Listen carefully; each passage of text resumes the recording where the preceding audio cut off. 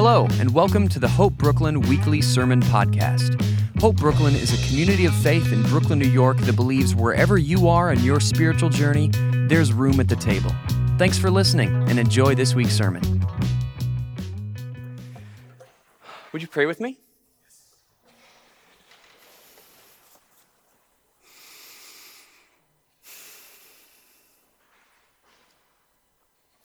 Father, Son, and Holy Spirit, we acknowledge you are here. We acknowledge that you are alive, that your word and the story you are telling in it and in our lives is true. And we acknowledge that the story you're telling is real and that that reality is the kingdom of God breaking in all around us. We take in and breathe out deep breaths today knowing that your Spirit is among us, that your Spirit is the breath in our lungs. We thank you for your grace and your love. Calm my beating heart and give me the words to say today. Open all of our ears and eyes and give us all open hearts and open hands as we come to you and continue to acknowledge all the ways in which you are good to us. We're carrying a lot of stories with us today, some of them true, some of them not true, some of them baggage, some of them light. We don't forget about them or refuse to acknowledge them, but we do lay them at your feet, and we do say that amidst all those things that there's cause to celebrate today, and that there's reason to lift our eyes up to the story you're telling. We love you. I thank you for this community, and I thank you for the work you are doing and what you're up to. In Jesus' name, amen. All right, well, good morning, Hope Church. We have been in a series for a while called The Paradigm. It's a series that Russ started in the middle of the summer, somewhere in July. So we've been working through the book of Exodus for a while now, and we've been talking about Exodus being the paradigm for kind of the whole meta-narrative of Scripture. We've been talking a lot about looking at Scripture and the story of the Bible as just that, as a story and as a narrative, not a rule book, not an owner's manual, but it's this grand story that God has been telling for eons and generations and millennia, and we are part of that same story continuing forward. So we believe that in these writings and ancient texts penned by ancient people and passed down through generations and millennia, therein lies this truth around and this story around which our lives should be oriented and lived. And the one story within this meta-narrative being told through this library of books that we call the Bible, the book of Exodus, which is the first book of the Hebrew Old Testament, following the prologue of Genesis. We believe that that's a form or paradigm. We've been kind of unwrapping that, and Russ has been doing a beautiful job of sort of unraveling that narrative over the past 3 to 4 months now. Well, but we believe that Exodus is sort of a microcosm of the whole story, that kind of gives us a snapshot of this grand meta-narrative that's being woven throughout the story of Scripture. So we also believe that if there's anything of value in this library of books and ancient texts, that it tells something true about God and that it tells us something true about ourselves. That this story that God is telling is a true story. And though it was written by human beings who are flawed and broken, it was written within a specific cultural binding and with certain pre-modern ancient sensibilities and an understanding of cosmology and culture and the world and the divine, that this story reaches beyond that, beyond all of its cultural bindings. It transcends that, and it tells us something true. In the same way Jesus does, this story shows us the truest face of God. So there's something about this story and the way it's told, even though, like I said, it's bound by culture and context and history, just like we are in our understanding of the story at this very moment, that it's a true story. And we're not just talking about a true story as in something that is factually and historically accurate. Not that it's not, but we need to go deeper we need to go into a deeper understanding of truth than just that kind of surface level factual understanding of what truth is. We'll come back to that a little later. But we've been in this series and in this book for about 3 or 4 months now, so maybe now is a good time to kind of take a step back and kind of review where we're at in the story and what's happened up until this point to catch us up to current day, thousands of years ago. So we have a nation enslaved, right? Nation enslaved and oppressed and occupied for the better part of half a century. Israel is in Egypt. We have a king, a cruel king, who is enforcing infanticide on all the baby boys to ensure that this oppressed people will not rise up against him and get too powerful and create some sort of mutiny or takeover. However, little does this king know that the restructuring of his kingdom won't come at the hands of some conquering hero or some overtake and mutiny. It's going to come at the hands of a helpless little baby boy. Does that sound familiar? And that this helpless baby boy found in a basket, borne onto the waters to safety, or rather the Nile River, which is the cause of death for all these baby boys and this horrible killing off of all these children, that's going to be the one highway of safety for this one baby boy that'll be delivered through the waters. This boy's name is Moses. He's taken from the water by an Egyptian princess, given the name Moses meaning to be drawn out. He's raised in the house of the very king who tried to kill him. And then we jump way forward in the story. We jump decades forward to when Moses is a man, and we're told the story of Moses witnessing an Egyptian beating an Israelite slave, and Moses kills the Egyptian. We don't know the situation. We don't know if it's self-defense or an accident or the rage and heat of the moment. All we know is he kills this guy, he's found out, and he takes off into the desert. He goes into hiding, he flees. So there are these big kind of jumps in the narrative, and we find that all throughout Scripture. There's long periods of silence, or that's just not given to us, not recorded. But he flees off into the desert. He ends up taking a wife and having children with her, and just basically chills out as a shepherd for a really long time in the desert. Life passes by, the clock turns over in the silence and the ferocious barrenness of the wilderness, which is usually when we find some significant things happening in this narrative. And then we have sort of the inciting incident, possibly, of the story up until this point. Moses stumbles upon something kind of crazy. It's a shrub that's on fire, but it doesn't burn up. And we're told that the voice of God is coming out of this shrub. And the voice of God tells Moses that he's heard the cries of his people in their oppression, and he's going to do something about it. And then he looks at Moses and says, "You're what I'm going to do something about it." And then the God shrub and Moses kind of have it out for a while. And Moses asks a lot of questions like, "Who am I and who are you?" And basically gets to the point where he just says, "I don't want to do this. Is there anyone else you can send?"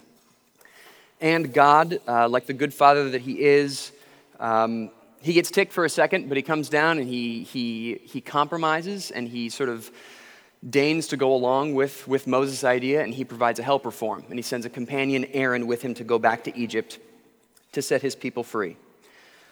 And then we have the whole business of Moses going back to Pharaoh, and with that famous line, "Let my people go," over and over again, which Pharaoh doesn't over and over again. And God uses Moses to afflict Egypt with a lot of plagues that have kind of this dark, sardonic sense of memory and history to them. Which sort of crescendo in intensity, culminating with the death of the firstborn in every Egyptian household. And this is apparently the straw that breaks Pharaoh's back, and he tells Israel to get out of there and go worship God in the desert like they've been begging to do and make sacrifices to him.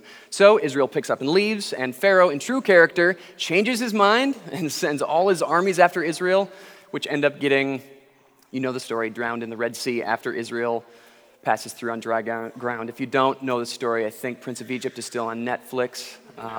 Do they still show the Ten Commandments on TV every year? I used to watch that growing up. Charlton Heston was like the man it was like Charlton Heston, Indiana Jones, Han Solo. If only Harrison Ford had played Moses, that would have been like the trifecta of my childhood heroes. So Israel's free at this point, and they're in the desert. And it does not take them long to forget at all. They forget and fast about God, about this thing that they're being brought out of and called into. And they start complaining. They start blaming Moses. They start wishing to trade certainty and safety of captivity for freedom and possibility in the desert. And God, again, the good father that he is, chooses grace and provision instead of anger and retaliation, and he hears them and he provides for them.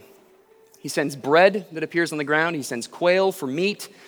He makes water come out of rocks, and he sweetens bitter water by asking Moses to throw sticks into it. Crazy stuff happens in the desert. There's something about the desert. But God ends up meeting Moses on this mountain and giving him 10 seemingly simple commandments and instructions. And then follows that with about 3.5 chapters of sort of detailed breakdown and legalese of what will happen when these laws are broken, which I think tells us something about God as well. And then after that, we've got about 7 long chapters of excruciating detail on how the tabernacle is supposed to be built. And Russ kind of started to go into that last week.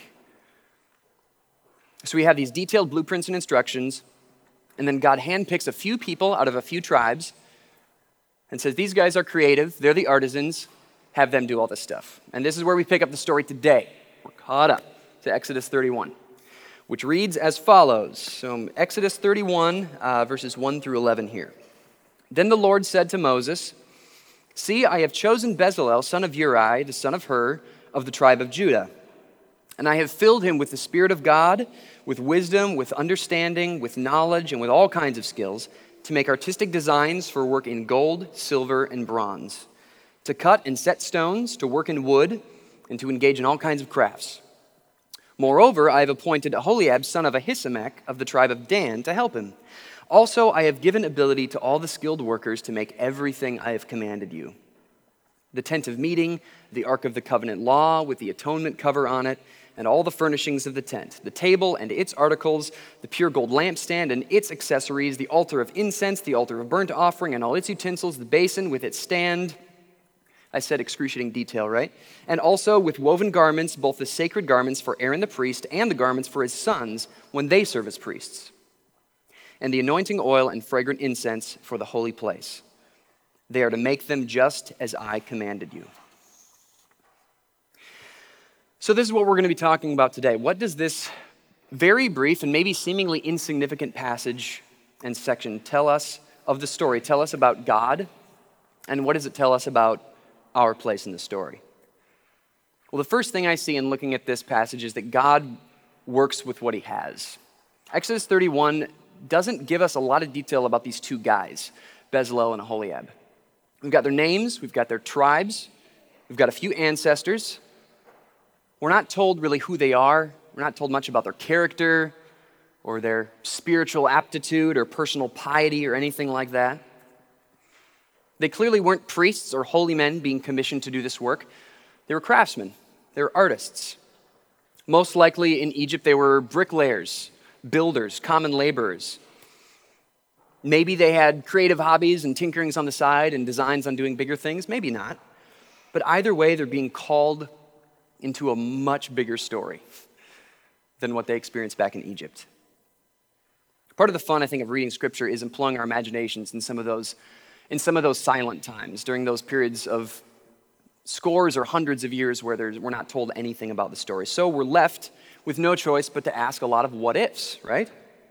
So I read this passage, and I like to think that these guys are just average Joes who aren't maybe the handsomest or strongest or buffest or even smartest of their tribes, but maybe not like construction foreman types. Maybe these two are like the skinny, nerdy, artsy outcasts of their tribes. And the guys who, when God picks them, everyone looks around and they're like, but not the Bezalel I know. The guy who sits in the corner playing his guitar? I don't think so. Maybe these two guys weren't the first ones that the tribe thought of to appoint as the master craftsmen and artisans. The guys who back in Egypt, they did other stuff. They were manual laborers. Their craftsmanship was most likely, like I said, in bricklaying and common things. And then God picks them out, draws them out, and says, I'm going to give you wisdom and understanding and knowledge. and my very spirit to accomplish some pretty profound and amazing tasks. I like to think they had the raw talent, but maybe they weren't the first to get picked for the Tribe of Judah kickball team. Not those guys. Certainly weren't going to win a beauty pageant. That seems like God's style. Why else would they need to be filled with knowledge, wisdom, and God's Spirit? These were just average dudes with the goods to deliver and the talent inside who were being called out to do something beyond what they normally would be able to do.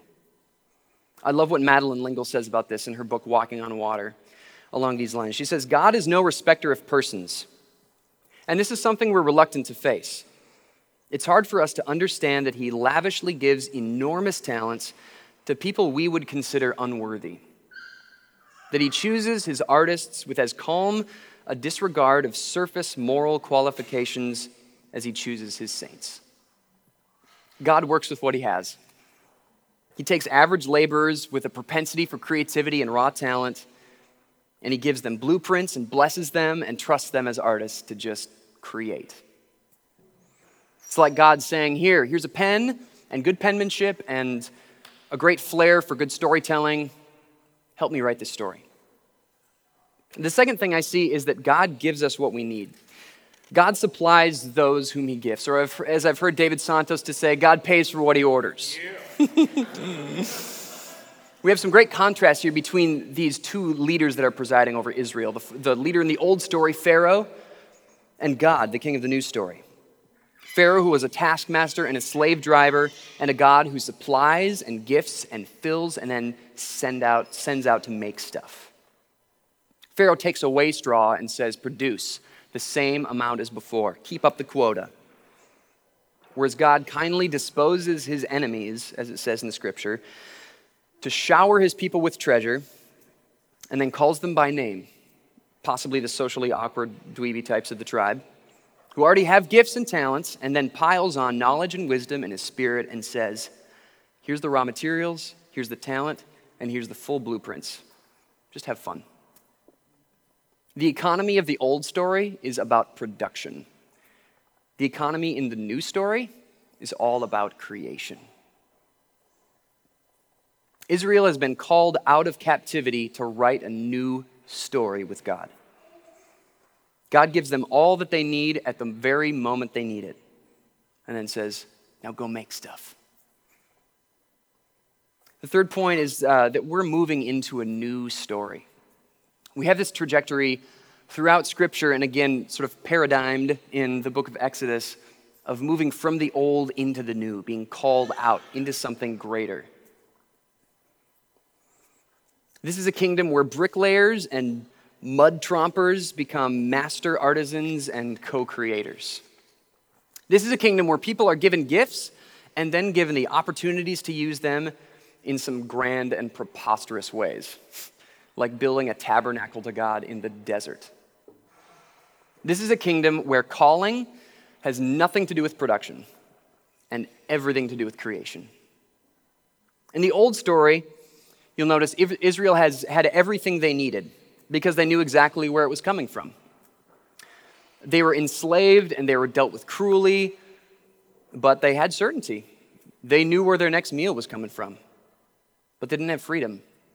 They had assurance, but not kindness. They had food, but no feast, no parties to have with it. In the new story, we see they have only what they need today. The manna spoils the next day. They're only told to keep what they have for today. And they don't know where tomorrow's dinner is going to come from. But they're free. It's like this trade-off. Certainty is replaced with trust. Assurance with faith. We have a whole value shift here. A guarantee of a contractual exchange for food with a relationship of trust and provision and sacrifice. A tyrant is dethroned and a father takes that place.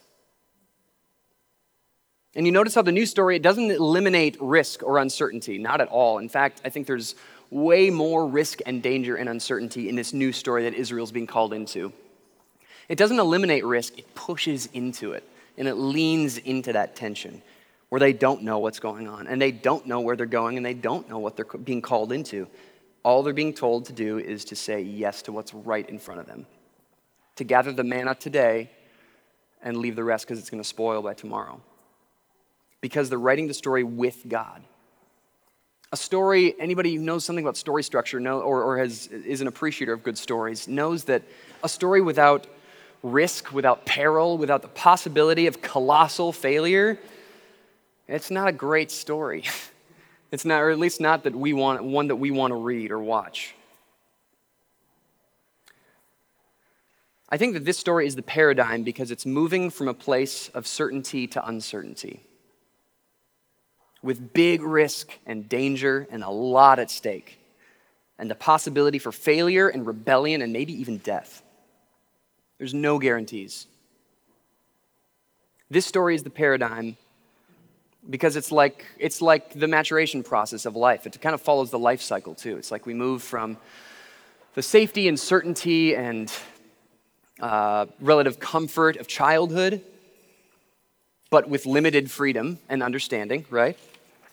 Into a land of untold freedom and endless possibilities, but with a lot more at stake and a lot of uncertainty and a lot of ambiguity and a lot of gray. Unstable terrain. If we want to live as part of the new story, perhaps we need to embrace that uncertainty and trust, as hard as that may be. I don't know how that works, but something about it feels true and feels right, instead of trying to eliminate it or mitigate it. And uncertainty can be absolutely terrifying, but if we know, and there's no guarantees, but if we know that there is a good Father around us, that changes the game. When there is a relationship of trust rather than a contractual exchange for food with service like they had in Egypt, it changes the game. There's at least some sense of security there. There's hope. And I think hope is way more powerful than a contract. Maybe we'll get the capacity to live a better story if we learn to live in the tension of uncertainty. Or as another key character down the road in this story says, give us this day our daily bread. And don't worry about tomorrow, because tomorrow has enough worries of its own and it'll take care of itself. The last thing I want to say about this passage that we read today, and this story in a larger sense as being the paradigm, is the story we're moving into from the old story to the new story. It's a true story. And we're part of the same story. It's amazing sitting here singing as a community today and picturing communities of faith 30 years ago and 50 years ago and 100 years ago and 500 years ago in medieval cathedrals and further back, all the way back to the tabernacle, raising our voices to this same God. We're part of this story and we're a continuation of this story.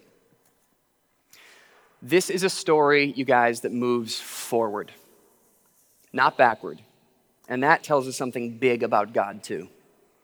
It's a story that's constantly progressing and growing and new. God is a God who moves and looks forward. Or further up and further in, as C.S. Lewis says. God's not a God of some golden age in the past that we need to find and get back to and crawl back to. He's out there. He's in front of us, working and telling the story and beckoning us forward into his kingdom and saying, come on, I got you. And that's the security we have. God is a God who is working and progressing and beckoning us forward. One of the most compelling things about this story we have in this library of books we call the Bible isn't necessarily that it's perfect or infallible, not that it's not, but that it's true. And not true in the sense of being factually accurate or correct, and not that it's not. Don't hear what I'm not saying. But that it's true in a far deeper sense than our kind of shallow Western equivocation of fact with truth. True in a way that when you hear a beautiful piece of music, Steph and I saw the New York Philharmonic in Prospect Park this last summer, and to hear that kind of orchestral music on a beautiful warm summer night in the outdoors with like 10,000 other people, and at the end of a piece where the last harmonious chord rings out and then is closed off into silence, you just can't help but take this deep breath and feel that everything is okay in some sense. True like that. True like that. Like the story Russ told last week about Timothy and this group of kids, and Timothy wronged this kid and he was so afraid to ask for forgiveness, and it came out because he was afraid that the other kid would say no. And the other kid says, ask, I will. And all the kids start chanting, ask for forgiveness. And I hear that story and I get giddy about it because something feels right, something feels true about that. Something rings, my spirit says yes to that. It's true like hearing a story like that and saying yes. It has the ring of truth. It's like going through a day hearing only treble and then you're dropped with this resounding bass note. Truth is a resonating bass note in a world full of treble. Truth is a resounding yes in our spirit. This story is true. I hear this story and I say, my spirit says yes to it. But it's our choice whether we say yes to that truth. That truth says yes to us, and whether we say yes back and agree with it, it's fully our decision whether we say yes to God and the story that he is telling and to jump into that river. And choice is a huge part of story as well. Choice is sometimes a character's only real power in a story. Our choices are significant and scary powerful. Madeleine L'Engle says something about this in Walking on Water too. She says, all of life is story. Story unraveling and revealing meaning. Despite our inability to control circumstances, we're given the gift of being free to respond to them in our own way, creatively or destructively. What our free will is meant to do is to help God write the story. The story that God is telling in Scripture is true. I believe that. It's like a resounding bass note in a world full of treble. Will we say yes to it? I love how Jesus in John's Gospel says, I am the truth. I am the way and the truth and the life. And that's where this story is all heading toward. It's all heading toward Jesus. It's all heading toward Jesus, and the kingdom of God that he talked about is near, it's close, it's all around us. We can smell it, it's so close. It's breaking into our reality. What is true and the truth for the Christian is not a logical and philosophical assent to a list of facts or tenets. It means saying yes to a person. Jesus says, I am the truth. Not this list of things, me. Truth is a person for us as believers. Truth is a story. It's the true story that God is telling about the kingdom of God and the true reality. I'd like to invite the music team back up at this point. And this is how this is a true story, because it's a paradigm for life and for everything that is real, which is the kingdom of God working ahead of us and breaking in all around us. That's the true reality. And I think there's something deep in all of us that wants to say yes to that. So here's what we learn from this tiny section of the story that we are calling the paradigm in Exodus. That God works with what he has, and that's us. Just like he did with Bezalel and Aholiab, working with what was in front of him. God gives us what we need when we need it, and that's his spirit. Just like he did with his artisans and gave them wisdom and knowledge. That we're moving into a new story, as the Israelites were, and that the story we're moving into is a true story. And we can rest in that and be carried by that. That if it's a true story, if it rings true and resonates with our spirits, then God is to be found there. I've heard it said that all truth is God's truth. That where there is truth, that's where God lives. And if this collection of stories is true, and this one in Exodus being the paradigm for sort of the overarching narrative of Scripture, then all the things that make this a good story, and stories in general, good and compelling stories, I believe are the same things that make life rich and full of meaning and value and beauty and risk and uncertainty and danger and choice It's all part of that new story that we're being called into. There's something about this story that's profoundly, deeply true. And that makes it worthy of our attention, our focus, and this God worthy of our worship if we want to live lives that are true stories as well. One way we affirm the truth of this story is something that resonates with us is by practicing coming to the table and remembering. There's this great kind of relationship between God being progressing and moving forward and calling us forward into what he's doing, and him also saying to look back and remember where you've come from and what I've done and where I'm bringing you. Come forward with me, but remember. All throughout the story, God is very aware of how forgetful his people are, and in his mercy, he's constantly reminding them to remember. It's like the whole kind of pillars of Judaism is about these feasts and these festivals and remembering, setting up these pillars of remembrance. It's like God saying, don't forget that I'm good, and don't forget that I'm full of grace, and don't forget that I'm not angry with you, but I love you. He's calling them forward. So we come to this table and we remember that the truest picture we have of God looks like Jesus. And the truest picture of God's face we have is exhibited in this story. And the good news in this whole story is that we don't have to change our clothes to come to God. He did that already. He changed his clothes and came to us. He walked among us and he showed us a life reconciled to God unto death. Unto a horrible death, that Jesus lived the truest story with his life, and that he lives with us and in us still. And man, that's good news. So we share this bread and this juice together as a way to say yes to Jesus and to the kingdom of God, and to remember his life, his death, and his resurrection. To remember that the story of Jesus is a true story. Have I said true and story enough today? And it's something to say yes to.